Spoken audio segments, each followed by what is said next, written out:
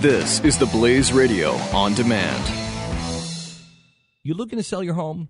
At realestateagentsitrust.com, our goal is to ease the stress of home selling by helping you sell your home as quickly as possible at the best price possible.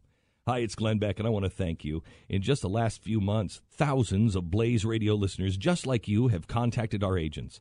So if you're thinking of selling your home, or if you want help buying a home, go to realestateagentsitrust.com and let our individually selected agents earn your business. realestateagentsitrust.com.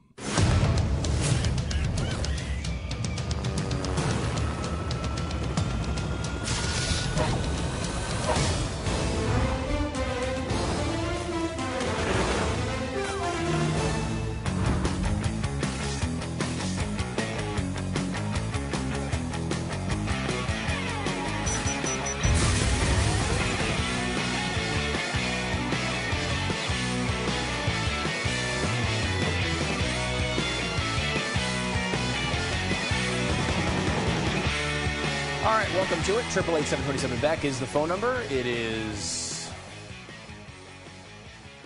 Pat and Stu today. Actually, Pat is going to be filling in for TV tonight, which is going to be really cool. Glenn can't talk. Heard his voice. It's because Glenn can't talk. Are you mocking Glenn and his voice problems? How Not at all. dare you? You know, one of the things I think is the most important is people you're close to you should never mock. Welcome to Fat and Stu. Yeah, so It's important to live by those words. it really is. Yeah. I don't want to be a hypocrite. So welcome to the program. Great weekend in Birmingham. If you weren't there, wow, did you miss out? In all seriousness, if you weren't really there, did. why? Really, why weren't you there? You mean you didn't just instantly book your ticket to Birmingham in August? What the heck is wrong with you? Well, this event was promoted for a long time. It was. However, it's tough to get down there. It's tough. If you're going to... Did they close the city? Did they say they weren't accepting more people? They did not. Okay. So you're blaming the people is what you're doing. I just want to make sure I understand. You're putting the responsibility on the citizen. Don't you know we live in America where you always blame someone else? I'm trying to change that. That's wrong. That's wrong. That's hateful. That's conservative, you bastard. It was a great event. So let's go through kind of like what happened. We get there, and Friday we do the radio show live in Birmingham at our great affiliate, WERC. Oh, they were great. Just fantastic people. We really enjoyed being there. They actually, we've worked at a lot of radio stations, and I can actually say that this is the first time I've ever had someone pull out brand new headphones. Oh, you guys need headphones for the show? Yeah. Oh, and they opened up a brand new box of headphones. Yeah, it was nice. There's not a chance I open up new headphones for us. We don't even give you headphones. We didn't even give you a key to the office. I don't even know how you get in. And so they were great, and we did the radio show there. Then went on to the rest of the events for the evening. Guiding Light Church was kind of the big highlight of that. Glenn actually did a big conference with a bunch of pastors as well that some of you may have gone to. But at night we were at Guiding Light Church. Bishop Below rocked the house with a sermon, and then Glenn. Usually you don't want to follow Glenn Beck. You don't want to follow Bishop Lowe. Yeah. That's the real lesson to learn. Boy, no kidding. And the church was packed, and there were thousands of people outside of the church in front of these two huge screens. It was amazing. That was great. I mean, it was there was two big screens outside. At one point, I kind of walked up. There was one window that was like high enough that you could kind of see the crowd. And I walked over there and looked at it because the inside was huge. And then you looked out there, and it was amazing. And Jeffy actually decided to go out and walk around. See, I looked out that same window you looked, and I went, food carts. And that's what happened. At first, I was like, wow, Jeffy's really dedicated. I mean, look, sometimes I can be, I don't know, I just I'm doing my thing, and I don't want to, get out. I was thinking, we're in the middle of a sermon. I don't want to go out there and start shaking hands and all the stuff that we do. People are trying to enjoy the show. And then Jeffy's like, no, I got to go out there. And he kept pushing it. And then we later found out there were food trucks, which is probably the only reason he came out to see you. Frying up some serious steaks and burgers out there. Really? Nice. So we did that on Friday. On Saturday, of course, in the morning was the march. Here's a great picture of it. I don't know if it's up on the screen yet. That was really unbelievable. You kind of get the sense of how big it was. I mean, it goes way back there. Now, this is not even including the group we were standing in. I think because the way they had it, formatted to try to keep it somewhat orderly, they were kind of releasing us in in packs, Right. essentially. So we were, the people in the show and the people from the churches and stuff there were kind of in that first group, and then all the fans and supporters and everything were kind of right behind us.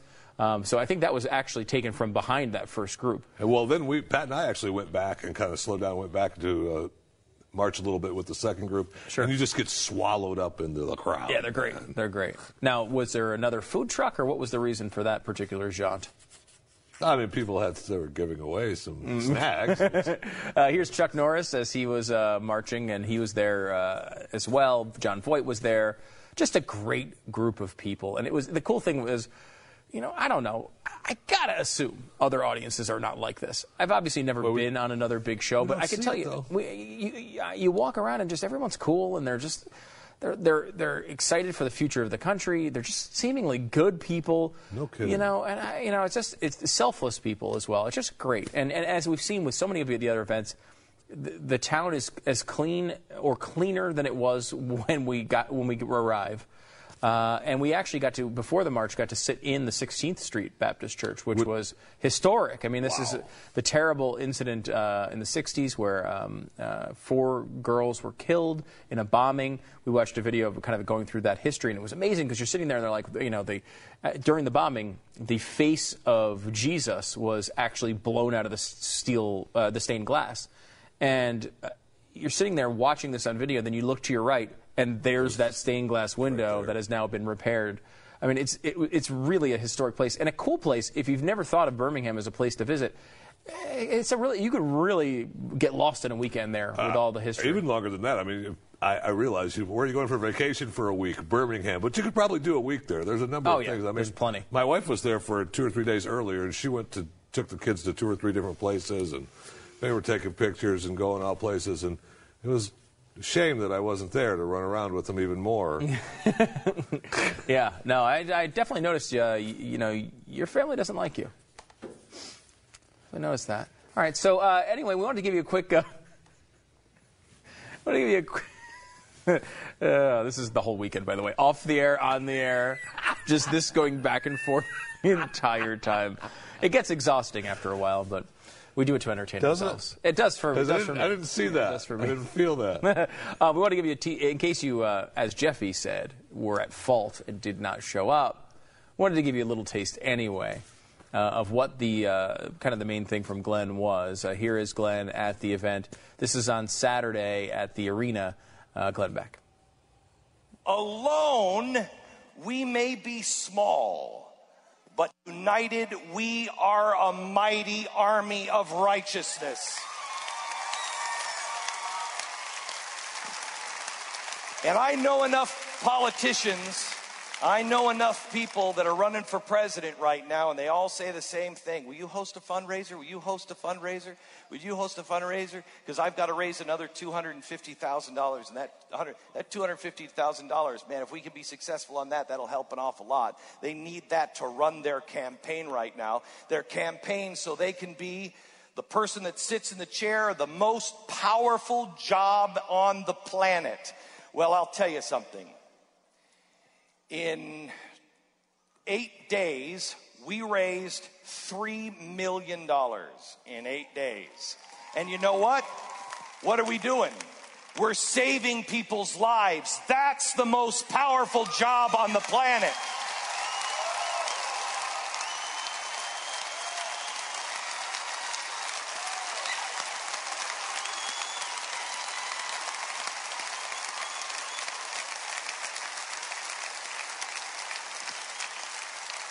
So $3 million is great, and that's a lot.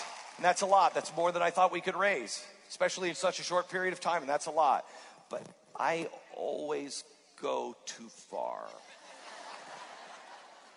I would like to ask you to join me. Let's raise our first goal, $10 million.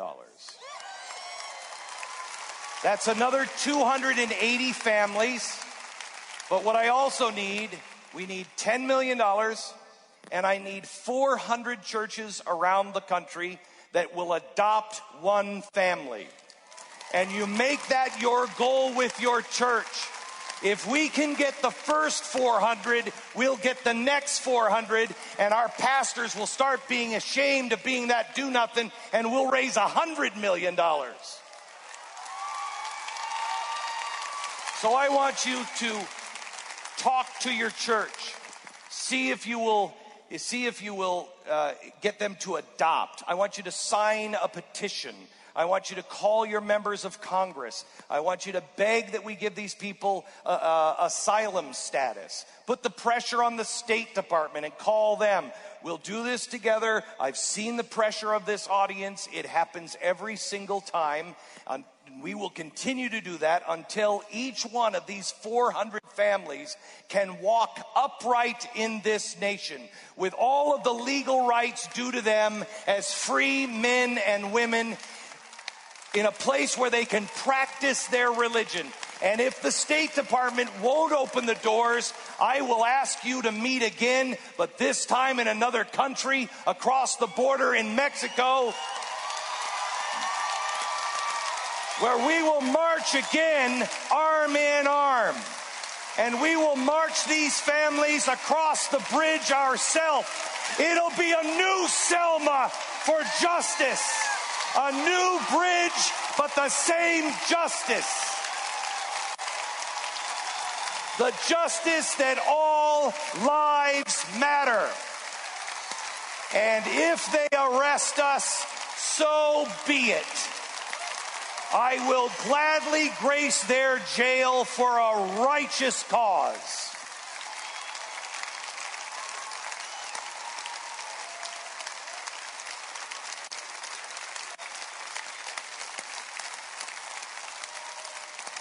But I am really going to need your help because this is going to be the largest sum, the largest amount we have ever tried to do, and I'm going to add a couple of caveats to this.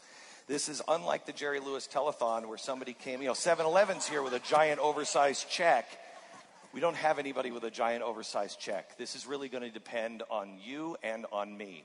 I'm going to need people to do bake sales. I need people to do whatever it is your talent is and try to get people involved. $10 million is a lot, but here comes the other shoe. I want to raise that $10 million by Christmas. I want to bring these people here because I know it's quick, but evil doesn't wait. Evil doesn't wait. Evil never rests. Evil never sleeps. And so we must not sleep. We must not rest. We must continue to go right now because their lives are at stake right now. Not tomorrow, not when it's convenient. We have to save these Christian communities in the Middle East. Resettle them wherever they can live, rebuild, restore the faith of the ancient communities of Christian. The Christian communities that were there first. Some of these were there with the apostles. Shame on us if we cannot do this. They will live in our churches. They will bless our lives. They will bless our country. And they shall bless our children for generations to come. It is time to make bold action in the name of God. This is our first step. We get these people to a new home where they can recover their faith, where they can recover their lives. We're going to call this fund the Nazarene Fund.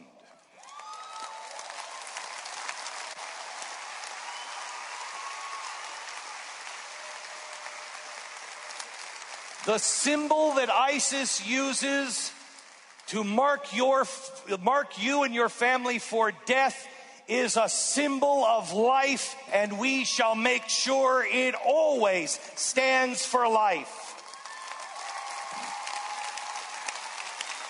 We will bring these 400 families out this year. 400 families. We did some calculation. That is the exact number, 400. Between the moment God spoke to Malachi, the last prophet of the Old Testament, to John the Baptist, the first prophet in the New Testament. The scholars call these the silent years. But we all know better than that. God is never silent. He speaks through us. So let us in our actions speak for the 400 years of silence. Let us be the words of God. For every year we shall deliver a family from death. For every year we shall deny evil another victim. For every year we will bring God's justice to earth.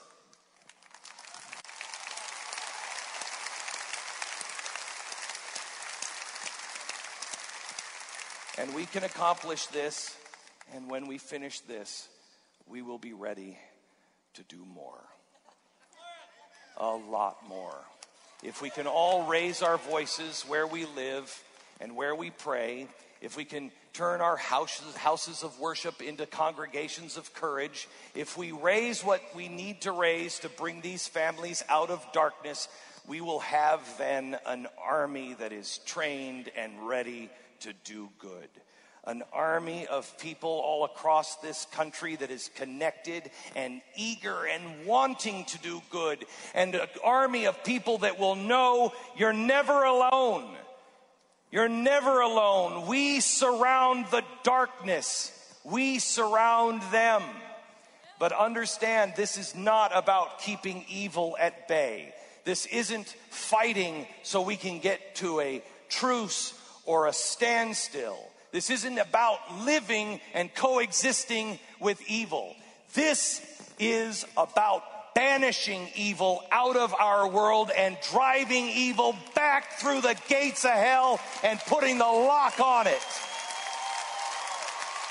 This is not a defensive war. It's high time the American people and Christians go on the offense. This is an offensive war. We're taking it to evil. If we speak the truth,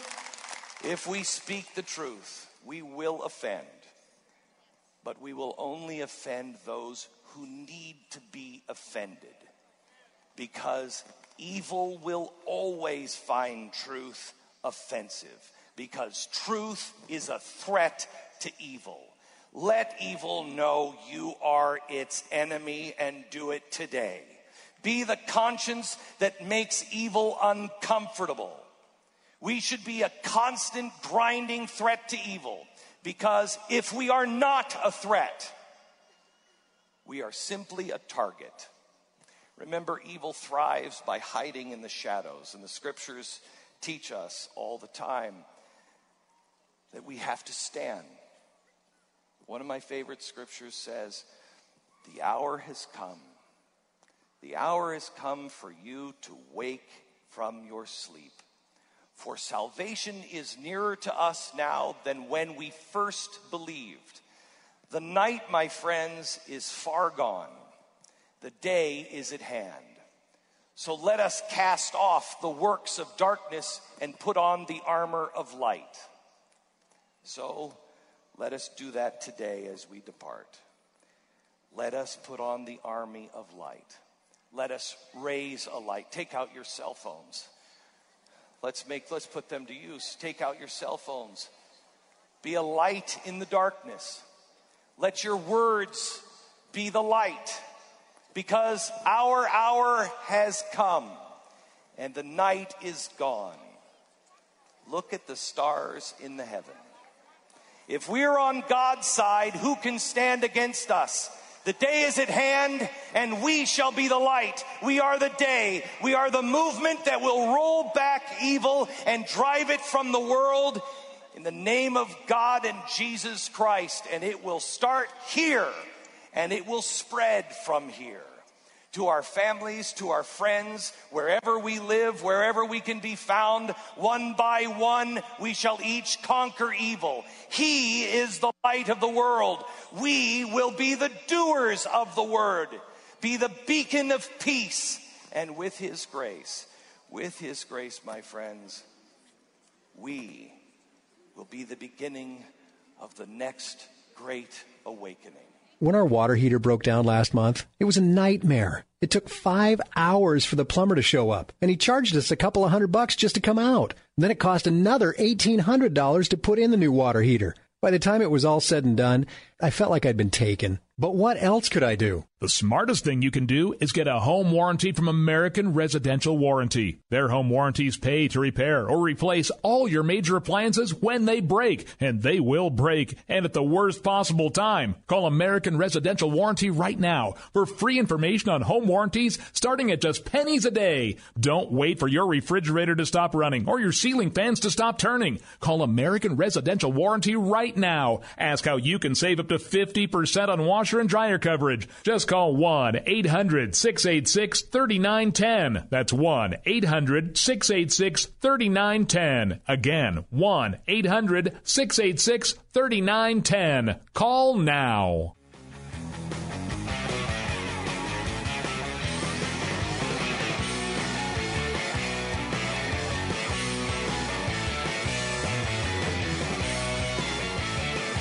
Welcome to it. 888-727-BECK is the phone number here on the Fat Stu Show. Pat back tomorrow. You can see him tonight, however, hosting the television program, which I think you'll be tuning in for, right?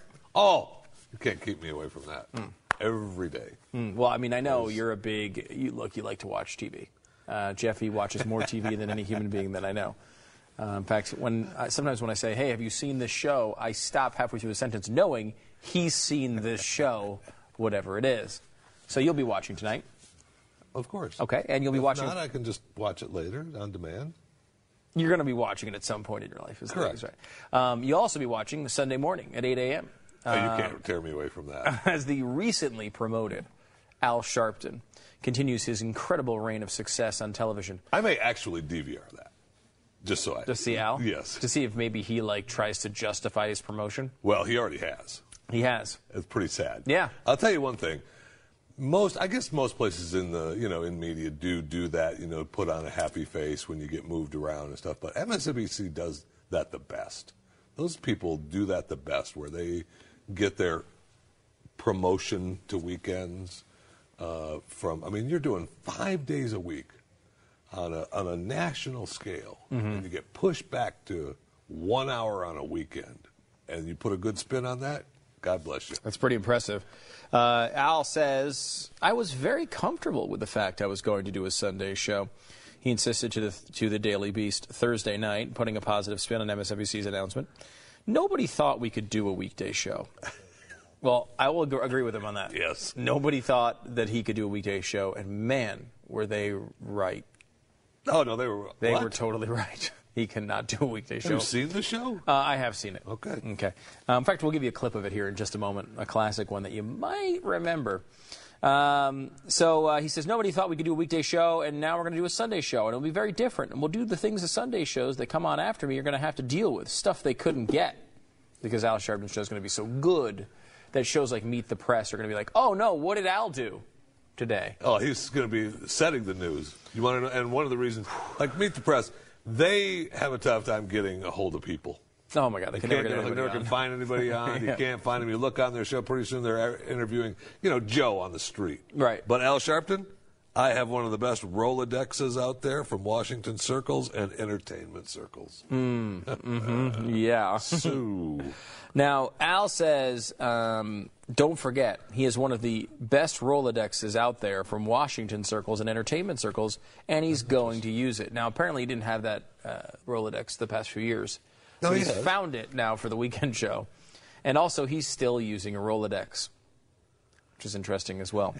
Why is that important? The reason 8 a.m. works for me is it's early enough for the church crowd to watch before they go to church. See? Mm-hmm. That's interesting. It is the Reverend. Well, yes, he is, of course. And it's not just the church people who need to get to church. He does because he's a reverend. So right. I assume he has to go do a sermn, right? Right, at the Al Sharpton. What church is it again? I think it's the same church Trump goes to. I think it's just as exists. I thought Donald didn't go to a church. No, he does. He announced he did. Oh. You didn't hear that? It exists about as much as the one Donald goes to. He says that he has a contract, runs for a good while, declining to specify how much longer. He's as happy as he could be. And this is, as you point out, Jeffy, a very consistent thing that happens at MSNBC where they justify it as a positive. When Ed Schultz was promoted to weekends, he said the reason why he was excited about it is because he would get the news on the weekend and he'd be able to react to it first instead of a day late. And then, of course, a couple of weeks later, when they decided their new programming was even worse than Ed Schultz and they brought him back, he immediately abandoned that idea and went back to weekdays. And it was okay. I'm surprised at this. Now, Sharpton said they're going to continue to pay him, but in the article it says that he reportedly has a 7-figure salary. Mm-hmm. We're going to pay him, and we're going to continue to pay him 7 figures just to stop him from protesting outside of the NBC. And make no mistake about it. That's exactly what they're doing. And it's worth it, right? It sure is. I mean, if he leaves, he'll protest, and he'll say he was fired unfairly, and you will pay much more. Oh, my gosh. You will pay him either a protection fee, or he will harass a couple of your dumb clients into not giving you their advertising money. So Al Sharpton does. Here's your paycheck. Here's your paycheck. Just do your Sunday show. Don't let us hear. I don't want to hear about it, though. Just do it. You know we're making some changes at weeknights and weekdays, so you know you're going to get a hit for that. But look, we're going to give you a show. You're still on. Mornings. Here's the thing. Look. Some gas. It's all good. If you need to take vacation, it's okay. Now, if you need to take vacation, let's say every week, that's okay. It's still your show. But if we need to bring in a fill-in host, routinely, like weekly, we have on one. Sundays, we have someone in mind. We'll put anyone up. So I don't want you to think that you need to come every weekend, but the show's there for you, so you don't harass us. I mean, that's just it's a protection fee. It most definitely is. I will be fascinated to see if he does do every week. Even if he's on the road, because Al does. I mean, he travels a lot. He tries to get his face. This means a lot to him, all over. This means that there's nothing more important to Al Sharpton than his own personal media standing. Yeah, oh my gosh. So, this is really still the time that he's going to be seen a lot. I would not be surprised to see him do guest spots a lot during the week, so he can come in and call everybody racist and accuse them of rape. You need that personality on MSNBC. It's either that or you got to get it from Rolling Stone. You need to get your fake rape accusations from somewhere. This is the best. They're not going to let him go. You got President Obama calling him to the White House for his race advisor or whatever the heck his title is with this administration. And, okay, here's your hour. Yep, you're fine. Go do whatever you're going to do. Mm-hmm. Nobody's watching. Go ahead. Yeah. Al, do it. Say whatever you're going to say. Yeah, whatever you're going to do. Fine, whatever. Just try not to make people notice it because we don't want to deal with it. Okay? And can you at least attempt to read the words that are on the teleprompter? Is that possible? Can you do something like that? I'd be interested to see if it's the same crew that he's got working with him, same producers. I doubt it. I don't think there's a lot of. I don't think people necessarily. I think Al comes off in person as somewhat nice. I don't think people dislike him in person. Like I've heard many times from people, and we heard this again this weekend, because obviously Birmingham is a place where a lot of people go for civil rights stuff. Sure. And Al Sharpton's been in there a million times. Jesse Jackson's been in there a million times. People talk much, much more positively on a personal level of Al Sharpton. Yes, they do. Jesse Jackson comes off as a jerk to a lot of people, where Al Sharpton is affable in person. People generally seem to like the guy. He just plays the game constantly. None of the stuff, it's obviously a show. None of the stuff he's doing is real. And so it's a little bit weird with Al Sharpton. With Jesse Jackson, it's just he's out of the limelight because people just don't like the guy. It's nothing to do with his politics have changed. Right. He's still accusing everybody of being racist. It's just nobody likes the guy, so he's faded away. Al is a little bit more likable on a personal level.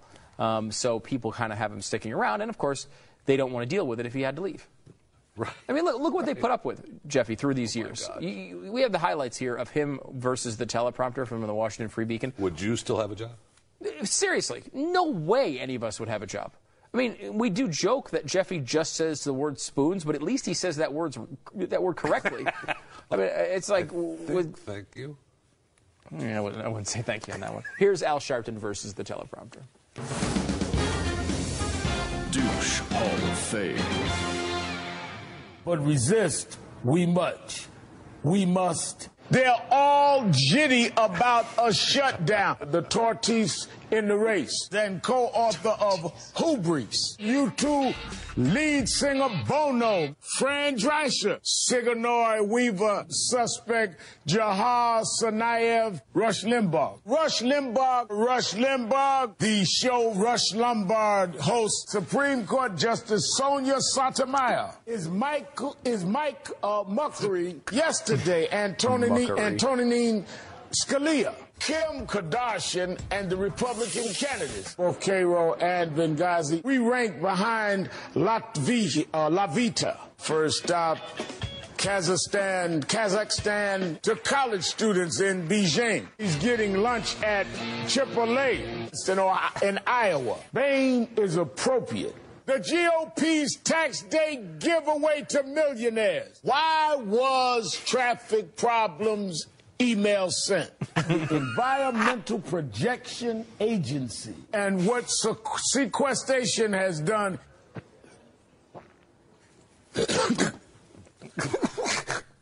That'll be back tomorrow. We're going to have to run at least that one, or maybe the other compilation clips, just to have Pat play Al for a while. We can't let his megaphone get through that thing without him coming back on the other side. So we'll have that for you later on. Maybe he'll address that tonight on the program.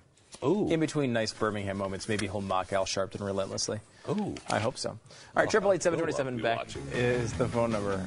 Jeffy's going to be watching because that's what he does. He watches TV all day. You don't get that body by doing sit-ups. As you see? Well, I mean, both. You don't get this body by doing sit-ups either, but...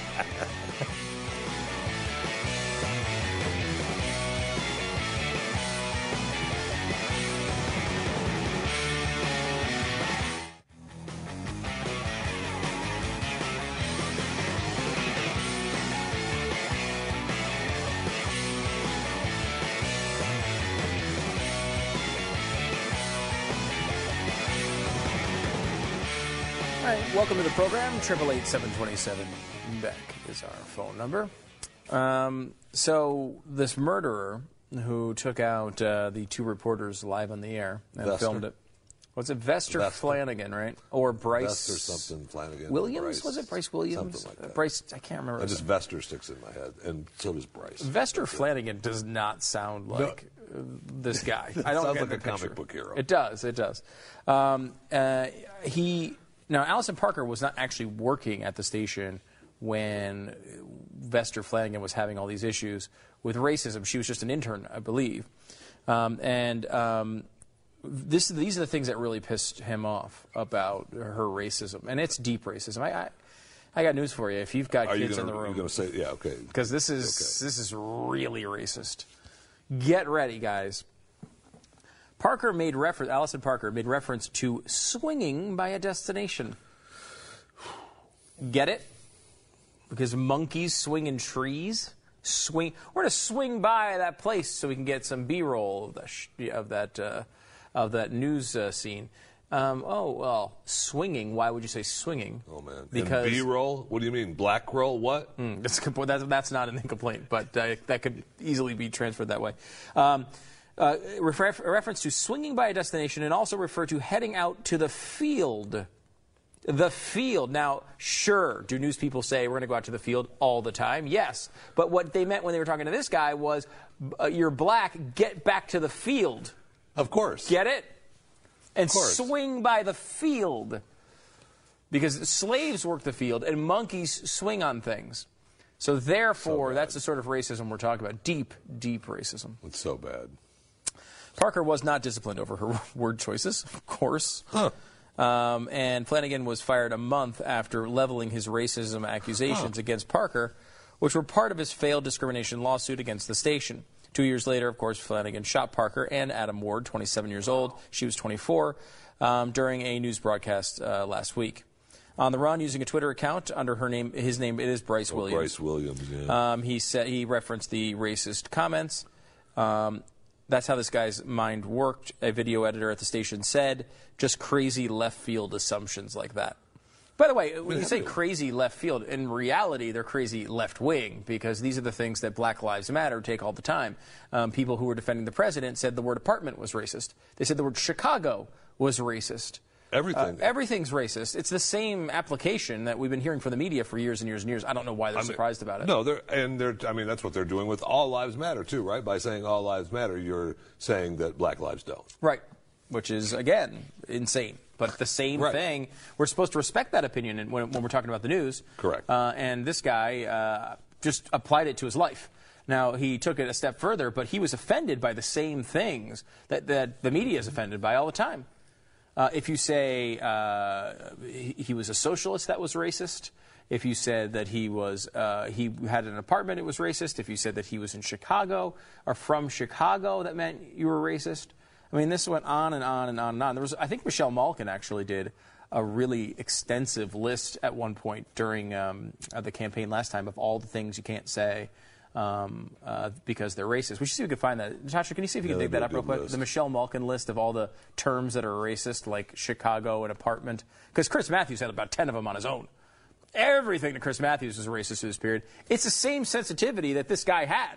He just, obviously, most people don't go to the violent extremes this guy did, but it's the same exact mentality. How racist you have to be to think that all those things are racist? No, you have to be obsessed by race. It's bad. You have to see every single thing in your life as a prism. Everything. Through the prism of race. Right.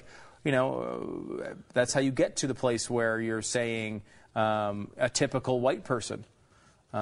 Is the I'm just throwing it as an example of something you could say if you were a person like that that saw every single thing through the prism of race. Maybe you'd say, your grandmother was a typical white person who basically couldn't stand people who were scared, of people who looked differently.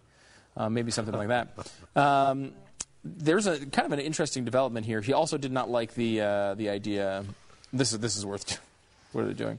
WGBJ cameraman Trevor Fair recalled others using the term field around Flanagan. We would say stuff like, the reporter's out in the field, and he would look at us and say, what are you saying? Cotton fields? Now, you would think that maybe. Because we would joke about that. Right. You would think that maybe. At one point, it was a joke. But sadly, I don't know. I mean, you've worked with crazy people before, at least I have. And it's difficult, as these people are proving, but it's difficult because you actually do have to watch what you say. And when you say it crazy, I was just kidding. No, you weren't. Right. Like you weren't. You meant it. I've worked with crazy people, too. Like today on this show, and I noticed similar things. What do you say? You have that? Yeah. Yeah, bring it right. Yeah, baby. Just walk right on the set. Don't worry about it. Yeah, Thank you. Thank you. Oh yeah, here we go. Michelle Malkin. I was correct. Here are the things. These are the things that were called racist. And it's not even a full list. It's just some of them. Angry. The word angry is racist because if you call him angry, Touré will call you racist. He said, "quote." You notice he said anger twice. Touré fumed in the response to a speech last week by Mitt Romney. He's really trying to use racial coding and access some really deep stereotypes about the angry black man. Or maybe Romney is just accurately describing the singular temperament of the growling, finger-jabbing, failure-plagued demagogue-in-chief. That's from Michelle Malkin, and she does this very well. Next up, Chicago. You can't say that. You can't say that. Chris Matthews, of course, the one upset about this. He says, quote, they keep saying Chicago, by the way. Have you noticed? That sends the message this guy's helping poor people in the bad neighborhoods and screwing us in the burbs. What? What? These people are... I mean, look, again, they're not going to these violent ends. But this isn't, like... It's equally as bad as Bryce Williams... Vester Flanagan. Yes. We all laugh at the guy who was like, because there's another story about cameraman recorded a time that the station manager brought in watermelon for all employees. Of course, he thought that was racist. He was like, you're doing that because of me. No, the general manager brought in watermelon for the entire news team. He's like, nope, this is out for me. You guys are calling me out because I'm black. Like, that level of craziness is equal. It's not worse. It's equal to Chris Matthews saying, oh, my God, they said Chicago. That means they're trying to send a message about racism. Oh, they said angry. That means racism. That's crazy. Experienced is another one. Now, this one's interesting. Significant population of American voters believe that qualifications actually matter when running for president. Chilling, isn't it? As Michelle Malkin says. They might as well sport KKK hoods. In the judgment of one Basil Smikle of the Century Foundation, experience is the dreaded racial code word. Experience, does it really mean the time he spent in the Senate, or does it mean, well, that guy has does that guy have the same kind of experience in life that I have? What does inexperience really mean? It means not having good experience at the job you're going for. That's what it means. No, it's racist. All of it is. Food stamp president is another one Michelle Malkin finds out is being racist now. Democrats fumed when former GOP candidate Newt Gingrich bestowed the title on Obama and decried its purportedly racist implication. But who are the racists? As Gingrich scolded the aforementioned race troll Chris Matthews, why do you assume food stamp refers to black? What kind of racist thinking do you have? You're being racist because you're assuming they're black. Yeah, that's kind of true. How about golf? There's another one. Golf is racist? Yeah. Lawrence O'Donnell appeared on cable TV to decry Republicans who mentioned Obama's frequent golf outings. He singled out Senate Minority Leader Mitch McConnell's convention speech, which joked that Obama was working to earn a spot on the PGA Tour. Oh, my gosh. And that means that Obama is equal to Tiger Woods. Yeah, the race Racism. joke. Yeah, I remember them trying this. Only black guy. Come on. Stop it. I don't even understand that one. I don't either. I was looking at the holding down the fort of the next one either. I don't even understand that one. Yeah, holding down the fort. Obama State Department diversity officer now advises us, based on admittedly dubious history, that holding down the fort is an anti-Native American idiom that has no place in U.S. discourse. Example, I know you guys have been holding down the fort. That is what is apparently racist now. She goes on, kitchen... Good stapling job by Keith, who stapled right in the middle of the words. Kitchen cabinet? That's helpful. Thanks, Keith. Kitchen cabinet. Mark Thompson jumped on Romney using his phrase, whoever Mark Thompson, I don't know who that is, coined to describe Andrew Jackson's administration in the 1800s. To talk about being in the kitchen and not talk about African American actually being in your cabinet is really not a good metaphor to use with African Americans. What? How about the term, and you may have used this one yourself, you racists out there, Obamacare. They did try to pull that off, and then I'm not sure what this says, but after they tried to pull this off, then he said numerous times, "Oh, I don't mind it when they call Obamacare." Yeah, no, he liked it. Yeah, he loves they it. first tried to make it racist, and then he started accepting it, and now it's no longer racist, apparently. Privileged is another one. Professor, and of course the classic, you people. Oh my gosh. You know what you mean when you say yeah, even when you don't mean black people. No, or you mean black people. Even a black person. You people. If you say you people, even if it's to a bunch of white people, you're still racist. It's you people. So there you go. But again, this is the important part of this. It's not this disease specific to this murderer. The violence is, Yes. at least in this particular case, as you compare it to Chris Matthews and Touré.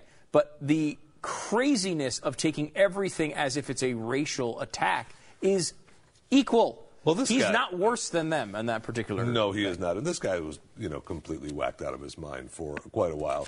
I mean, I don't know if you've ever had a bad neighbor that's really kind of loony, but it gets really frustrating, and you just want to not be a part of it. And it seemed like he was just the crazy guy in the apartment building, and everybody was, just leave him be. Yeah, I mean, look, you don't want to start crap with somebody like that. Right. I mean, when you have somebody You who's want to say hello. overtly unstable, the last thing we do is antagonize them. You just Right. try to stay out of their way, and eventually something like this can happen. The bottom line is there's nothing that could have stopped this. Nothing. I mean, these people were sitting ducks. They were sitting there facing the other way, and he walked up behind them and taunted them with a gun. Right. I mean, he just as easily could have stabbed them both and killed them both. With an axe, or with a sickle or whatever. Could have easily taken them both out. It had nothing to do with the gun. I mean, the gun is what he wound up using, but I mean, it could have easily been anything. And this guy was not stable enough to. No, the gun was easier for him to film what you wanted, so he could have something to show off. Yeah, but he could have done that either way. I mean, you could have found out your way. He could have found his way of doing that. And then, like this is, it's not the filming that's the crime here. The crime here is the death, and whether he filmed it or not, we're supposed to still care. By the way, all the dozens of people who were killed that weren't on film, I haven't heard many people commenting about those. So, I mean, I understand that it's more impactful when you see it. I mean, Ray Rice is a good example of this. Sure is. People did not everyone that was so high and mighty about Ray Rice and him being, not, suspended long enough. No one was complaining when they didn't see the video. No, there wasn't not a big story. When they saw the video, they started complaining, and it was getting really bad. But until that point, no one was complaining. It was okay. All right, 888-727 back. We're running late. Back in a second with more Pat and Stu. I even heard some of the national hosts talk about it, and they probably don't want to watch the video. I disagree with that. Yeah, I mean, if it was just...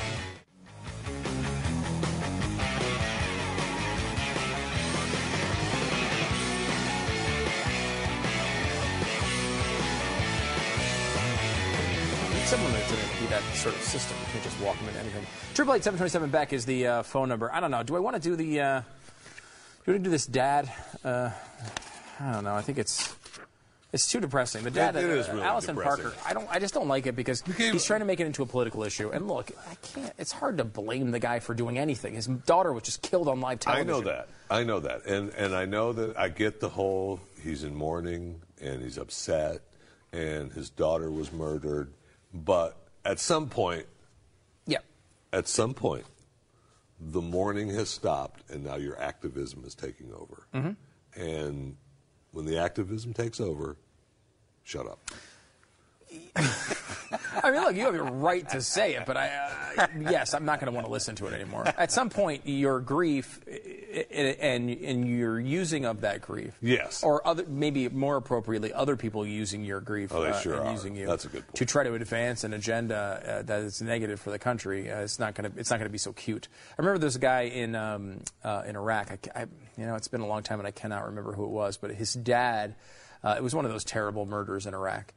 And his dad became an activist afterwards. And, look, after a while, after he had been out there as an activist for a long time, people started criticizing the things he was saying. Not criticizing him, certainly not criticizing his son's death. Right. But you start criticizing the words he's saying, and that becomes controversial. Because you're beating him up for that. No, it's nothing to do with beating up for his son's death or his daughter's death in this case. But, you can't try to take my constitutional rights away because you're grieving. Yeah, but what about if... You really want to? You just want to help.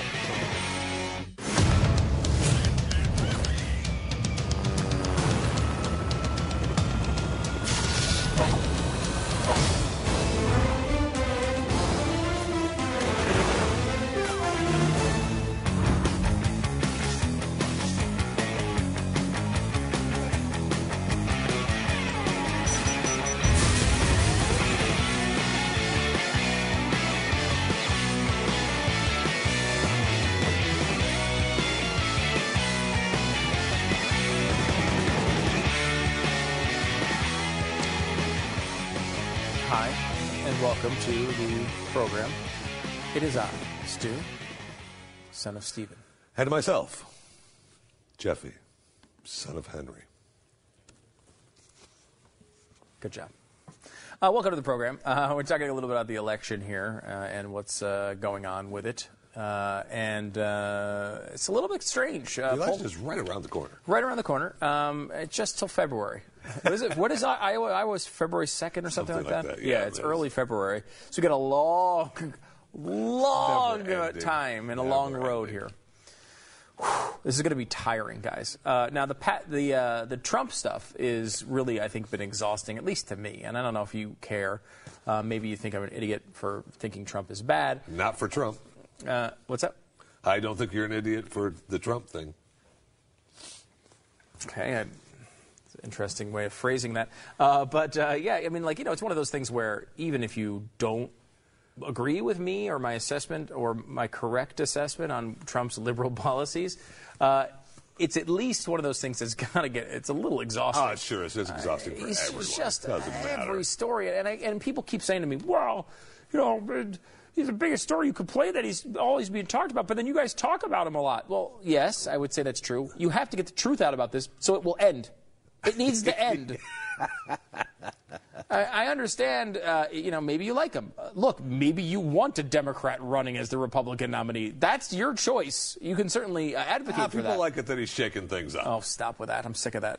Sick of that People answer. like it that he's shaking things up, Stu. Oh, He's got a little twinkle in his eyes. You know what? If a Democrat runs as a Republican, yes, I agree that is shaking things up. If a guy who advocates a wealth tax, who is currently, this weekend advocating that the rich aren't paying their fair share, to get that guy running as a Republican, I would agree, is shaking things up. That doesn't mean it's good. That's just I'm just saying, he doesn't apologize. He doesn't back down. He does apologize. He backs down all the time. Wants America to be great again. He backs down off of former viewpoints. And if you don't believe that, you really don't believe he's a Republican. Because you have to believe he's backed down off of almost every viewpoint he's ever held, because all of those used to be left-wing views. Strong businessman. He's spending his own money. No, I don't know if that's even true. He is actually raising money now, which is kind of interesting. I mean, I think it's become a point from... there was everyone always compares it to Herman Cain. He led last time, and so did Michelle Bachmann back in the day. And while that's true, they were brief flirtations. This has been a good month, a little bit over a month now. And so it's is this as I will passing? Say I agree with you that it seems like it's been a lot longer. I mean, it honestly feels like he's been leading for the last 6 years. Does. So there's some news there, and there was an interesting poll that came out this morning in Des Moines. From Bloomberg Politics Des Moines Register, was a poll, came out and had Trump at the support of 23% and Carson 18%. So the lead has gotten significantly smaller, down to only 5 points, which was the first bit of news this morning. Since then, a new poll has come out from a Monmouth poll from Iowa, and has showed Donald Trump at 23% and Ben Carson at 23%. So the lead has completely evaporated in Iowa, at least according to this latest Monmouth poll. Now, those two have a pretty significant lead over the rest of the field. I think Carly Fiorina's in third at 10%, Ted Cruz at 9%. The interesting part to me is that I do not believe that either Trump or Carson will actually be the nominee. So, again, that's just me, and it's what I believe. And I like Carson a hell of a lot more than I like Trump. Like, if Carson was the nominee, I could vote for the guy. Trump is a completely different story. Yeah, I know, it's shocking. But it's interesting to see those guys now tied. And you see this, I think, as an opportunity for that next tier, the Scott Walkers, the Carly Fiorinas, the Ted Cruzes, the Marco Rubios. You look at that and you say, okay, wait a minute. These two guys have very little political experience. There's a possibility one of them could step in it or not run their organization correctly or whatever. And when these guys go away, you've got half the vote. You get 46% combined to spread around to other people. You got to believe if you're in that second tier, I still feel like I got a shot here. Got to go somewhere. Yeah, so you do. We'll see. I mean, Trump. The one thing about Trump is he's not going to run out of money. If he, that's the thing about him sticking around. You got to believe that he's not. Unlike a lot of these candidates, it's usually money that makes you go away. If you can afford the plane tickets and the hotel stays, you're going to stay in the race for a while. There's no reason, for example, like a Rick Perry, to drop out at this point. He might. He's pretty close. But, there have been shakeups in the campaign and stuff. But, I mean, why bother? Why not stick around and see? The same thing happened to a candidate several years ago who had to rearrange his entire staff. He was at like 3 or 4%. You may remember him. His name was John McCain.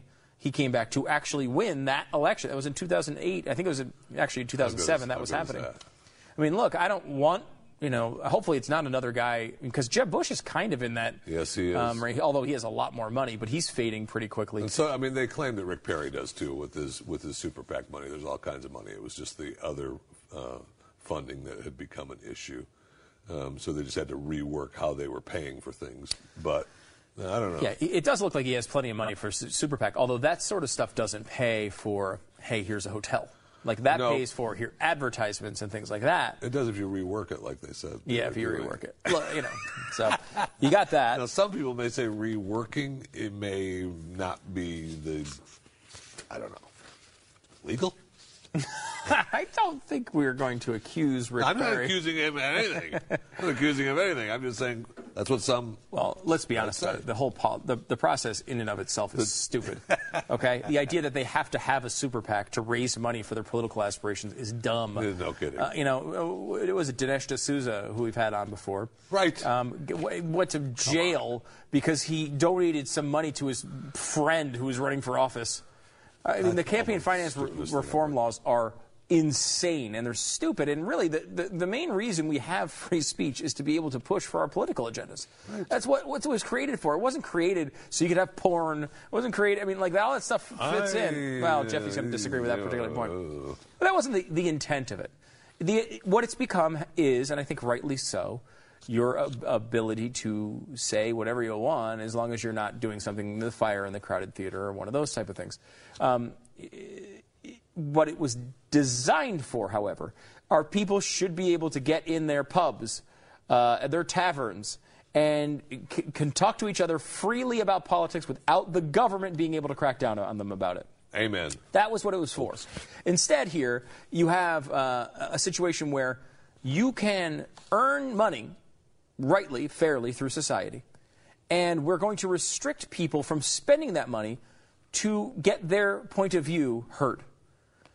How is that constitutional? We're not restricting you, so we're just saying that you can't do it in some ways. Well, that's until Citizens United, you were restricting it specifically. Citizens United freed it up a little bit, but should have gone further. Spend it certain ways. Citizens United, everyone says it's the worst. Oh, what a terrible thing when the left always says that, and the right says no, it was a good thing. Honestly, I didn't go far enough. There should be zero restrictions with how much money you spend on politics. Zero. It's your freaking money. Right. If you want to run ads saying low taxes are good, you should be able to do that all the time. You should be able to spend your entire fortune on that. How can I go out and spend it on boats and airplanes and houses and food and everything else that you spend money on? Porn, as Jeffy will tell you, and he runs many websites, which you can...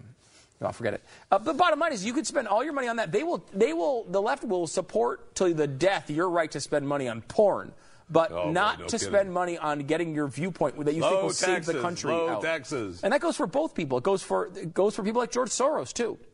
Soros should be able to put as much money as he wants into crazy left-wing causes. The bottom line is it comes down to people who are in office need to be able to vote you need to put people in that are going to vote their conscience. And if you're being convinced by a political ad in the year 2015, it's your fault. Okay? It's not the people running the ad's fault. It's your fault. Look into the freaking issue. Spend 5 minutes reading about what they're talking about. Stop being fooled by advertisements. You don't believe that the new, hot cocoa is better than the old hot cocoa because they run an ad. You try it, you look into it, you see if it's better, then you buy the one you like. Why can't we have that level of responsibility when it comes to our candidates? Well, but Stu, if I buy the hot cocoa and I don't like the new hot cocoa, I just throw it out and I go back to the old cocoa. Right. This is the equivalent of research. Okay. You look into their viewpoints. If I say, I think I like this person and I vote for them and I get them in office, I can't throw them right out. How do you do that? But you don't vote for them. You look into it before that. How do you do it? How do we do it on the show? If you see an ad, do we believe it? When it's the Ted Cruz ad, do we believe it? Almost right now in our lifetime, everything I see, I don't believe. Yeah, I assume almost immediately it's BS. I was like, that can't be real. And if you're not doing that at this point, it's your fault. It's not their fault. Yeah. You know, when what was the Elf in the movie Elf when he walks into the coffee store and it says, "Congratulations, you guys got the world's best cup of coffee." And it's just some crappy diner. Right.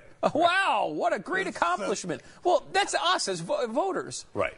It's like if you... I'm sorry, if they're going to run all these ads. They're controlling the system. This new influence on the system, they're able to control elections. Really? Because, you know what? I've never seen a Koch brother in the voting booth with me. I get to pick the lever I want to pick. That's up to me. It's not up to them. If they want to run ads, they can try to organize people. They can do all of those little gamey tricks and whatever. The bottom line is it's up to individuals, and it's people who have gone off the reservation with their responsibilities who are at fault here. It's not the people spending the money. I don't disagree with that. And look, you can spend the reason that they spend money on the ads and the reason that they spend money on the signs that you see every election and every local election of Bill Jones for county commissioner on every corner is because they know you're not going to do your due diligence. And so when you walk into that booth, you're going to go, oh, yeah, Bill Jones for county commissioner. Right. I mean, because they know you're not going to care. Your fault. Your fault. Not their fault. Your fault. I used to drive, when I lived in Pennsylvania, Wyncote, Pennsylvania is where I lived.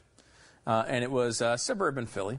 And I would drive through this big park. I can't remember the name of that park. That's right by Manayunk there. But I'd drive through the side roads and you'd go through multiple neighborhoods. And you'd go through. I remember going through this one neighborhood around election time, and it'd just be signs on everybody's lawn. Vote number 12. Vote number 12. 12. Like you don't even have the responsibility to learn the name of the person. You just need to line 12. Vote 12. And that's what it was. On the ballot was line 12 was Bill Thompson. And they wouldn't even put their name on it. They just put vote line 12. That's just pathetic. That is not the politician's fault. We can sit here and blame everything on politicians. That is your fault. Yes. If you're falling for that nonsense, if you're going through a neighborhood and you see a number and you remember it and that's what you're voting on, you're an idiot. Yeah. And look, if it comes down, if we've come all the way to the next presidential election and Donald Trump is the Republican nominee, and he's running, let's say, up against Joe Biden. Okay. Or even Hillary. Even Hillary. Let's say, all right. Let's see, Hillary weathers the storm. She's honed up the cankles and she's there on the ballot for the Democrats. Whose fault is it? It's our fault. And what happens with either one of those become president? They're both disasters. People are like, well, at least if it comes down to Trump and Clinton, at least Trump. There's no reason to believe that Trump would be a better president than anybody that's running. Now, yes, Hillary Clinton would run more liberal policies, and she would love to do a lot of the stuff. But at least if Clinton was president, there'd be pushback.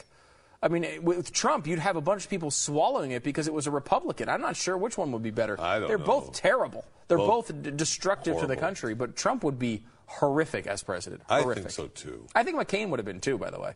I mean, I don't think Romney would have been a bad president, but McCain would have been just as bad. He's very similar to Trump, except that he's a little bit more politician-y. But he's had that honed down over the years. Yeah, it's the same thing. I mean, he was used his government power to do the things he wanted. I mean, he Which at least has forever. a little bit more of a semblance of an ideology than Trump, but the ideology is terrible, so I don't know if that's good. Yeah, not much. Chris Christie's also out there. He's saying immigrants should be traceable like FedEx packages. Is that bad? Is that a bad thing? No, I mean, not for FedEx. I mean, that would be a big new business line, maybe. He said he would enlist the help of FedEx founder Fred Smith to show Immigration Customs Enforcement officials how to track non-citizens. Why does he do that? We just put a chip in him. Yeah. Cross the border, get a chip. At any moment, FedEx could tell you where this package is. It's on a truck. It's at a station. It's on an airplane. Yet we let people come in this country with visas, and the minute they come in, we lose track of them. We need a system that tracks you from the moment you come in, and then when your time is up, we get you to go tap you on the shoulder and say, excuse me, thank you for coming, time to go. Christie's campaign spokeswoman is Samantha Smith, who happens to be the daughter of Fred Smith. And later clarified the candidate's comments, saying what he's talking about is better leveraging of technology. Well, of course. Not using visas to specifically track. Get a visa, get a chip. Welcome to America. Yeah, that's interesting. I don't know how you obviously don't put a chip into people and watch them on a GPS like they're an Uber car coming to pick you up. But there has to be a better. There's no reason that every time you interact with the government, for example, something like that would be tracked on an individual basis. Like if you're going in and you're trying to get a government-sponsored loan, or you apply to a government-run school or whatever, at least they should have a general record of where you are and what you're doing if you're here on the basis of being on a work visa. Once you're a citizen, that's completely out the door. And I don't want look, I don't want people monitored, but I mean, that is a big problem when it comes to illegal immigrants. A lot of them are people just overstay visas. I think it's 40% of illegal immigrants. We always talk about this wall on the border, but the wall on the border, if it worked perfectly, only stops 60%.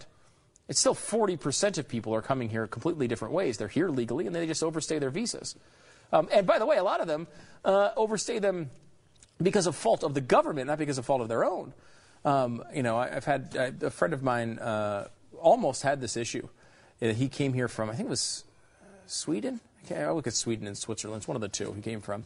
And he came here and was an upstanding citizen, never had any problems with the law, was working full-time, and was about to have to leave because his visa was not getting approved. He had applied for it on time, and it had taken over a year to come through.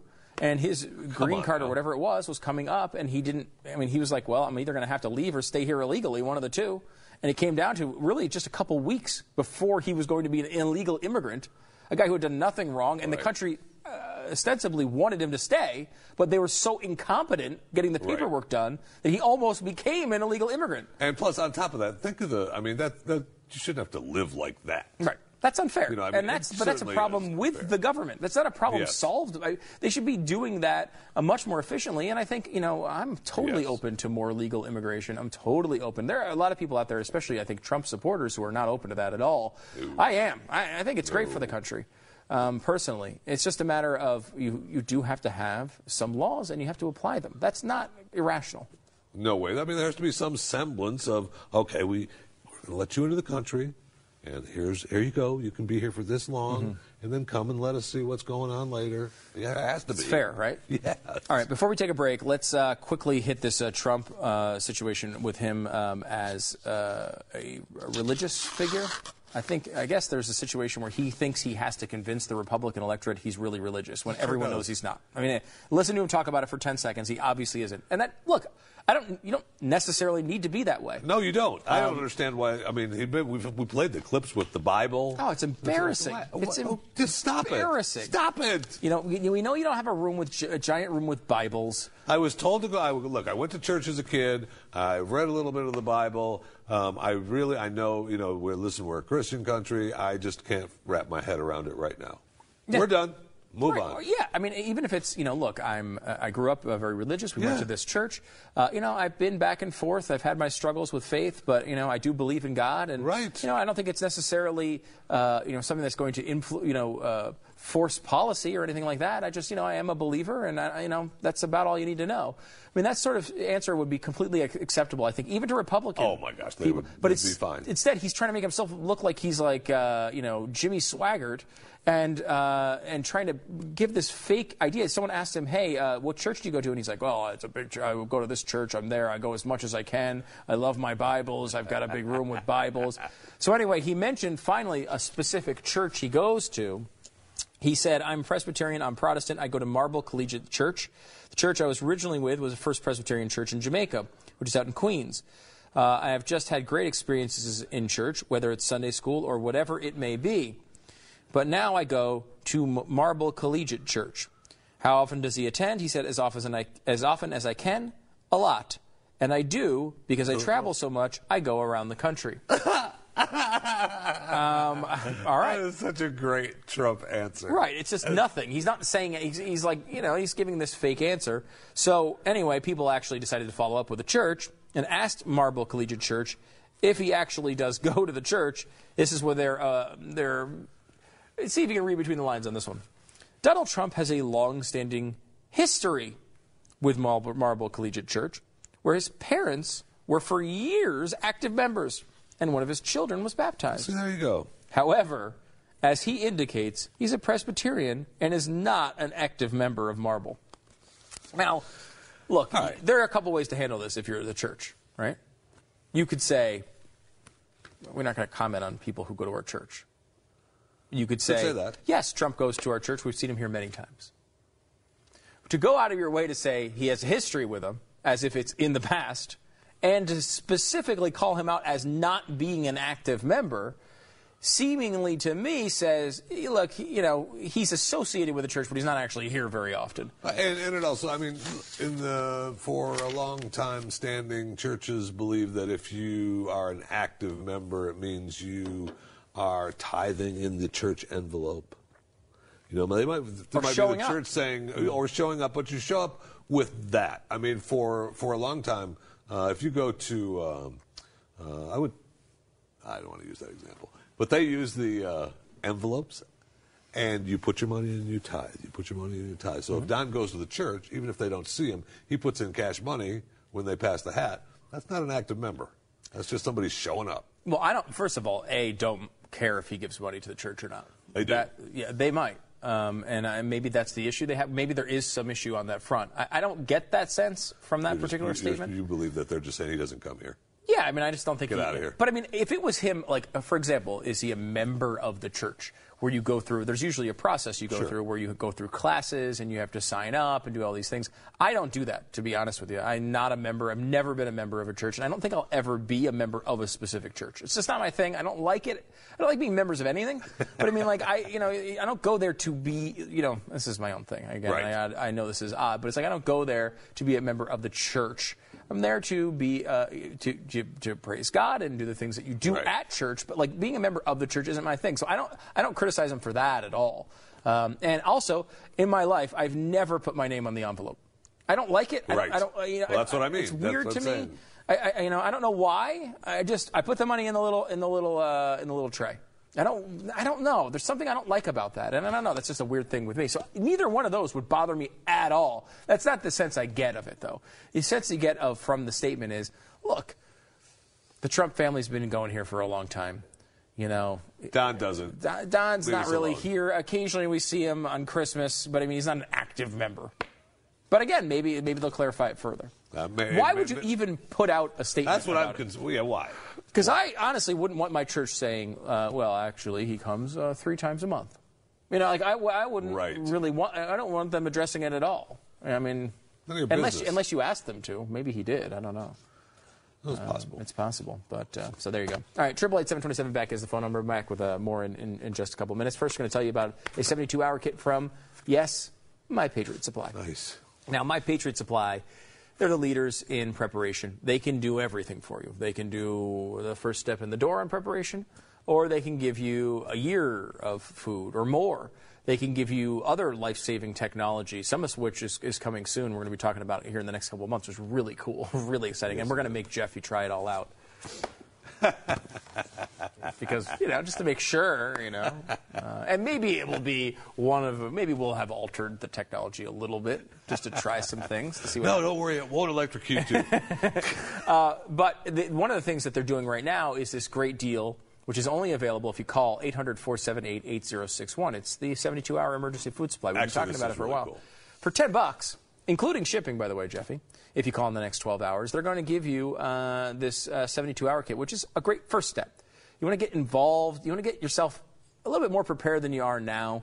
You don't want to be like a lot of my friends who live in Manhattan, who if Amazon Prime Now were to shut down for an hour, they would be dead. Yeah, you want to have some. You want to have some kind of plan. I mean, you don't want to be the storm is coming. What's your plan? Well, I plan on eating all the food in the refrigerator before it goes bad. And then that's it. You need maybe a little bit more. I used to justify my preparation with pancake batter. I was like, well, if you have pancake batter, all you need is a little. You can get some water. You can make pancakes. I mean, that can last a while. It's not ideal, though, Jeffy. You can actually make it easier on yourself and not have to keep old boxes of pancake batter around for years and years at a time. Call My Patriot Supply. Take this first step to get your family prepared. 800-478-8061. That's 800-478-8061. My Patriot Supply. It's not just food. It's freedom.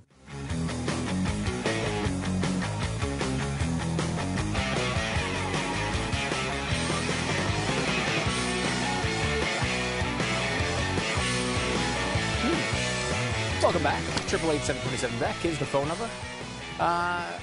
If you're going to be giving money, we're talking about do you give money to political causes, and that's going to be restricted speech. However, if you want to give money to a college that will then indoctrinate the youth to your political causes, completely okay. You give billions of dollars to that. Whatever you want with your money. For some reason.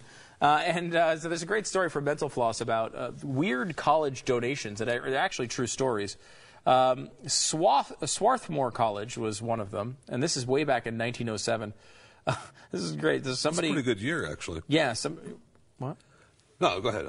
You remember? You remember the year? 1907? Yeah. Oh my gosh. So they were offered a donation for between $1 and $3 million. Now at the time they were. A lot of money. It's a lot of money anyway now, but their entire endowment at the time was only about $1 million. So this was either increasing it by 100% or maybe up to 300%. But there was one string attached was they had to stop participating in intercollegiate sports. Wow. Was this donation made by Glenn Beck? Like, I don't. This is a very Glenn Beck-esque proposal. Yes, it is. And they really needed the cash at the time, but decided to turn the gift down, and the sports survived. And now history has been written. Swarthmore is the college They made the for right sports. call. Yeah, they should have taken the money. Okay? Yes. I always wonder why a lot of these smaller schools even bother with sports. Who cares? Just, you know what, if your team's terrible, like my favorite example, of course, is Prairie View A&M, which I think went 0-82 in football over like a 10-year period. It's all about the fun, though, the game. It's fun. It is fun, but it's at some point, you're just like, why are we spending money on this? I mean, because they spend very little, actually. I'm sure it's worth. You think? I think for a team that's 0-82, you're probably not bringing in the cash. That's why a lot of teams, by the way, are good at basketball but don't have football programs or are horrible at football. Right. Because basketball, look, it's an indoor warehouse, and you need 12 guys. It's a lot different. The equipment costs are shorts and shirts.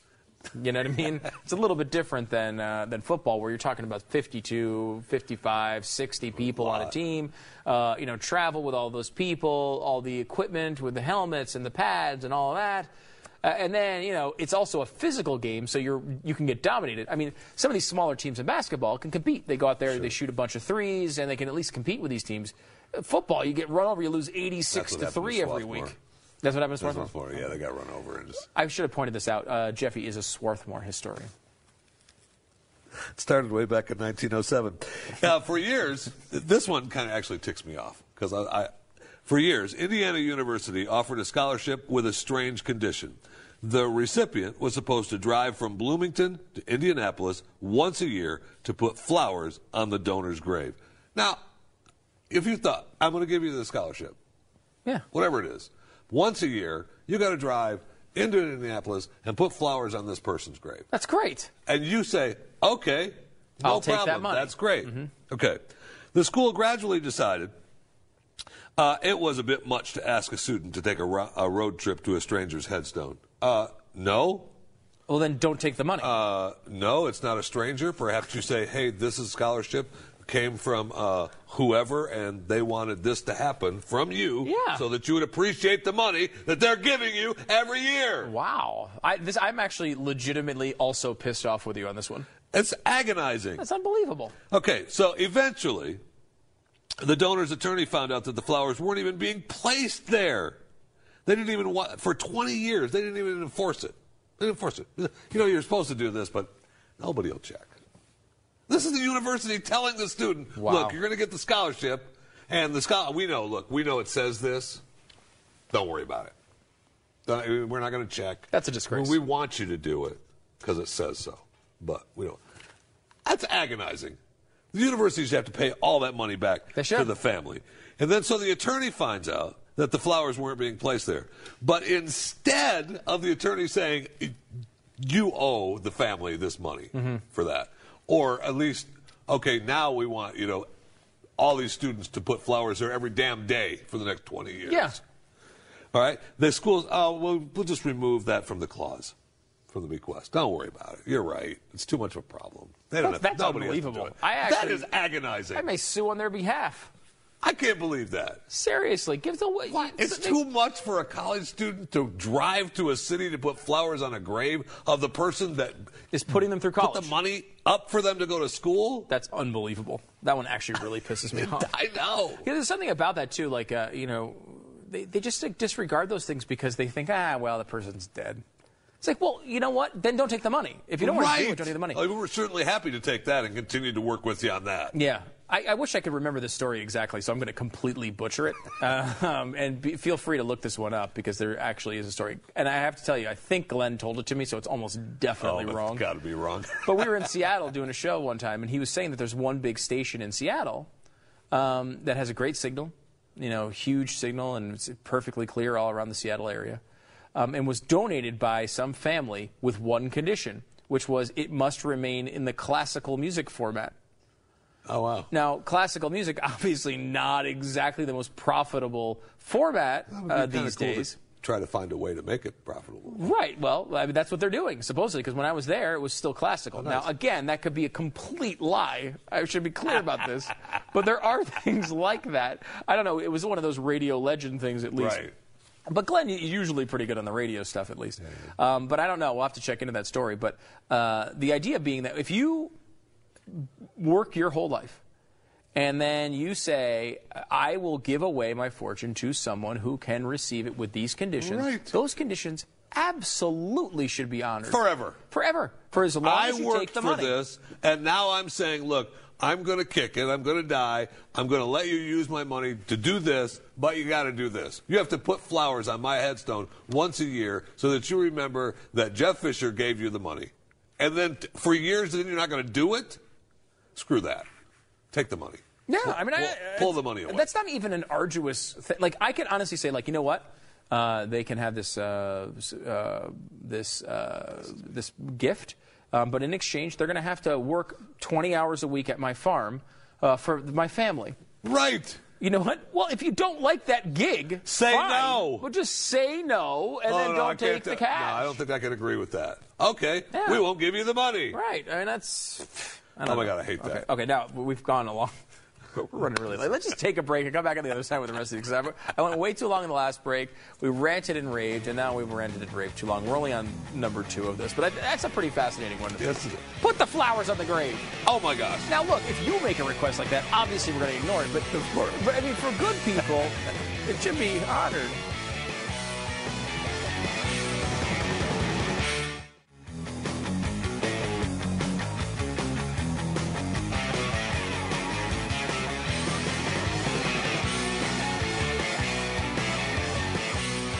All right, welcome back. We're going through some of the weird college donations and the strings that are attached to them, which I love this. This is from Bryn Mawr. Philadelphia physician Florence Chapman left the school $50,000. Now, in the will, though, she just said, well, you have to take my 150-year-old grandfather clock. So, hey, that's almost like another donation. Yeah, that's kind of cool. She just said that you had to install it in the appropriate place, keep it in proper condition and repair, make no changes in the fundamental appearance, and not have it electrified. Right. And I mean, that's kind of cool. It's a cool idea, but for only $50,000, I don't know. Well, all you're doing is putting up a clock in a hallway somewhere. I know, you got to keep it running. And what happens if it? Well, obviously, with our other story, if it stops running, you just go, it doesn't run for years. Yeah, but that's not part of the deal. But you're right. If they treat it like that like the University of Indiana, which if I had a diploma from the University of Indiana, I would light it on fire today, and I'd put the ashes on her tombstone, or something. I don't know. Just trying to feel passion, trying to feel alive. Is that good? It worked. Thanks. That worked. Yeah, it definitely worked. Yeah, I like that. I'm gonna skip the. Marshall University, you can go back to that, because when Dr. Jesse C. Coggins died in 1962, he left his estate to Keswick Nursing Home so it could construct a new building. Okay. Coggins made a last-minute change to the will, though, and stipulated that the building would only house white patients. Oh, jeez. Wow.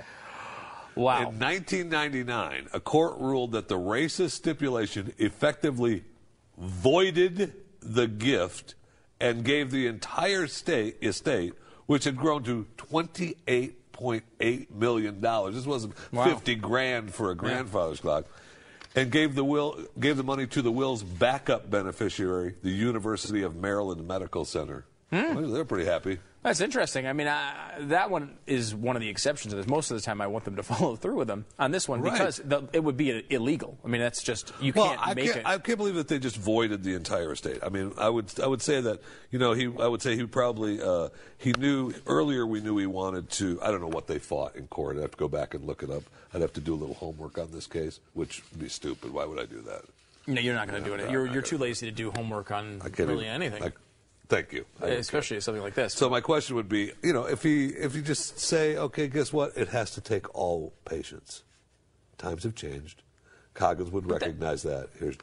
I don't think you could do that. I think you have to avoid it because it's the same thing. You can't say, oh, well, times have changed. We don't bring flowers down to graves anymore.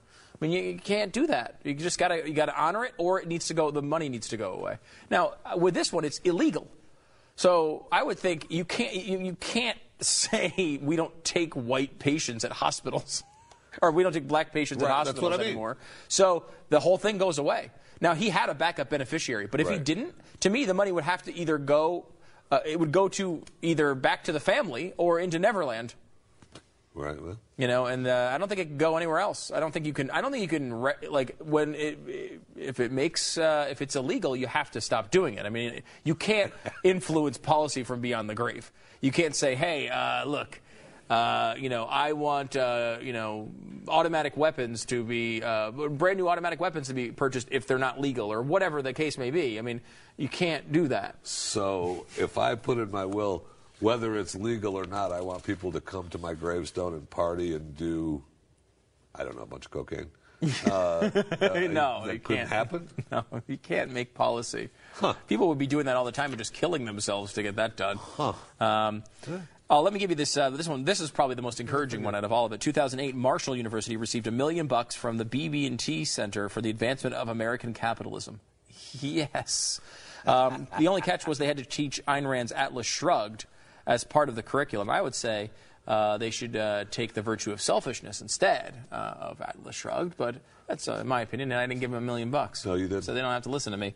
But that's great. BBT, it's a bank, in case you don't know that, and the guy who used to be the CEO of it was like a legit libertarian. Like he's a pretty aggressive libertarian in that, like he believes it and he's out there. Right. He's not trying to hide it. They gave another donation to the University of North Carolina, Charlotte, to make Atlas Shrugged also required reading. Wow. For them. And then Radcliffe once received a piece of jewelry as a bequest. A nice gift, to be sure, but the late donor was a bit bossy. Well, that's the whole point of a will, that's the right? Point, yeah. She wasn't just donating the piece of jewelry. She stipulated in the gift that the president of Radcliffe must wear the accessory. It doesn't say how much. I guess it was just the jewelry that she was given? Yeah, that's it. I would say this. No, thank you. I would absolutely donate, my entire fortune, and then I'd just say Jeffy has to wear like a coconut bikini every day only to work, so, just to annoy the coworkers around here, because that's really what this stuff is. How much am I getting for that? You're not getting anything. I'm saying. No, I can't do it then. You're getting nothing. I can't do it then. If you want me to walk around with a coconut bathing suit, that's got to be some cash. Honestly, people would pay you not to wear it. Whatever. As long as you're getting paid, you don't care. Correct. 888-727-BECK is the number, and we'll come back. This is another lesson for you in the adventures of American capitalism, brought to you by Jeffy Beck. Back in a second.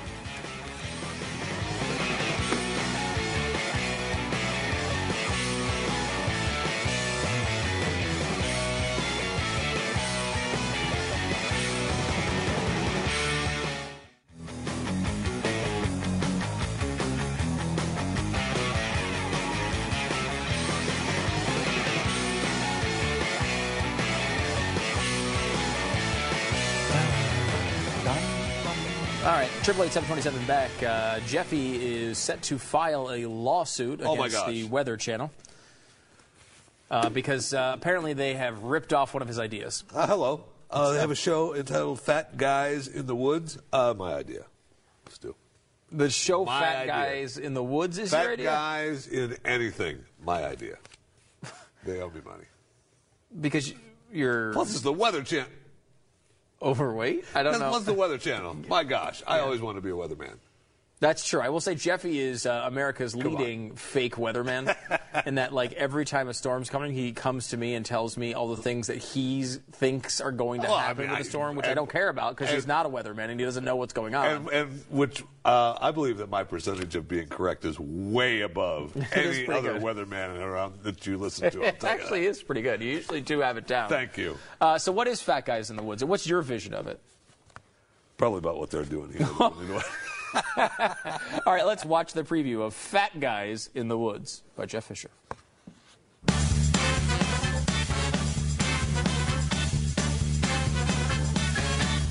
Absolutely. You know, anytime there's woods, there's animals and there's wild edible plants. I see all kinds of edible things. First, there's fish. We've got elderberries. They're edible. You know, those are really popular. Elderberry wine is really popular. We don't have time to make wine. I know. Of all the wild edibles I see here, those ducks are at the top of the menu. And there's actually a really creative way to get them without any kind of a weapon. So you take a bunch of like these big ferns, this vegetation, and you literally tie them around your neck so that your entire head is covered like a bush. Then you get into the water. When you get close enough to the ducks, you actually reach underneath of them, you grab a hold of their feet, and pull them under. At that point, they're yours. I love squirrels. Squirrel's an incredible survival meal. What's the best way to cook squirrel? I crock pot my squirrel. You know, I slow cook them all afternoon with some root vegetables. It makes a really hearty stew. Yeah, you know, you see all this garbage, but in a survival scenario, sometimes one man's trash is truly another man's treasure. There's all kinds of plastic bottles down here. They make great containers for water, and believe it or not, you can actually boil water in a plastic bottle. If you hang it over the fire, you can boil water in that plastic bottle. Just don't put the cap on because the steam has got to escape. Fire is by far one of the most important survival priorities, but at the end of the day, you never want to put yourself in a position where you depend on finding natural fire tinder, because it may be rainy, it may be wet, it may be snowy. My favorite fire tinder to pack with me is right here. Handy dandy tampon. They're packed in waterproof packing, and they will light up with just a spark from even a broken lighter, which I'm sure you can also find in Central Park. Yeah, they're good to soak up wounds too. To soak up blood. This guy was an Eagle Scout when he was 14. Mm-hmm. I don't like to talk about it much, but I was an Eagle Scout at 8, and I like to survive anywhere. That's me. No, you could survive anywhere. You could even survive in all aisles of the grocery store. Survive anywhere. That's me. Like if you get stuck in the produce section, you're dead. I went on one Boy Scout camping trip. Mm-hmm. When I was probably 12 or 13. It was called the Polar Bear because it was in the winter. And I almost died about 3 times that weekend. That was my Boy Scouting trip. And that's when I stopped being a Boy Scout. Now, my son, on the other hand, is actually going for his Eagle. He'll be an Eagle by the time he's 14, actually. So another year. I, on the other hand, said, no, thank you. No, you are not a survivor. I want to be back home where I can cook in my crock pot. And what the Fat Guys in the Woods? I did not see any fat guys. There's no fat guys at all. Got a guy wearing a scarf, looked like Glenn Beck. A lot thinner than Glenn Beck. If Glenn Beck was in the woods, we could call it Fat Guy in the Woods. But he wasn't in the woods. But, I mean, come on. I didn't see any fat guys in the woods or anything. I know. It's very disappointing. I guess he was the host of another show called Fat Guys in the Woods. So, there you go. Whatever. By the way, we're hoping soon to be fatter guys ourselves, which you might say, hey, is that even possible? Yes, it is. Because Bluebell ice cream is coming back on the shelves here in Texas pretty soon. They're coming back, but I do not believe they're going to be in the DFW area. That's a limited time for that, I think. I heard maybe next month. I don't know, whatever it is, we're going to be eating a lot of it. Bluebell ice cream I think is really good. Pat is really the guy who is he's the crazy person when it comes to it. That's what he wants all the time. And it's really been devastating to his life that it has not been available. But when it comes back on the market, I just like ice cream. I'm a fan. I'm a supporter of ice cream. I've eaten a little bit over the years. Have you? Tried a little bit over the years. I know. Look, I know. And, you know, sometimes you have a bowl or a gallon too much over the years. A couple gallons, Yeah, maybe. all right. So Pat is going to be filling in tonight for Glenn on the TV show. We hope Glenn's going to be back tomorrow. Obviously, his voice is kind of its own animal at this point. So we're going to see how that goes. But we expect him to be back tomorrow. Pat tonight, check that out, 5 p.m. Eastern, right here on theblaze.com/TV. Or go to blaze.com/radio, hear this show, or on the radio show anytime. Bye-bye.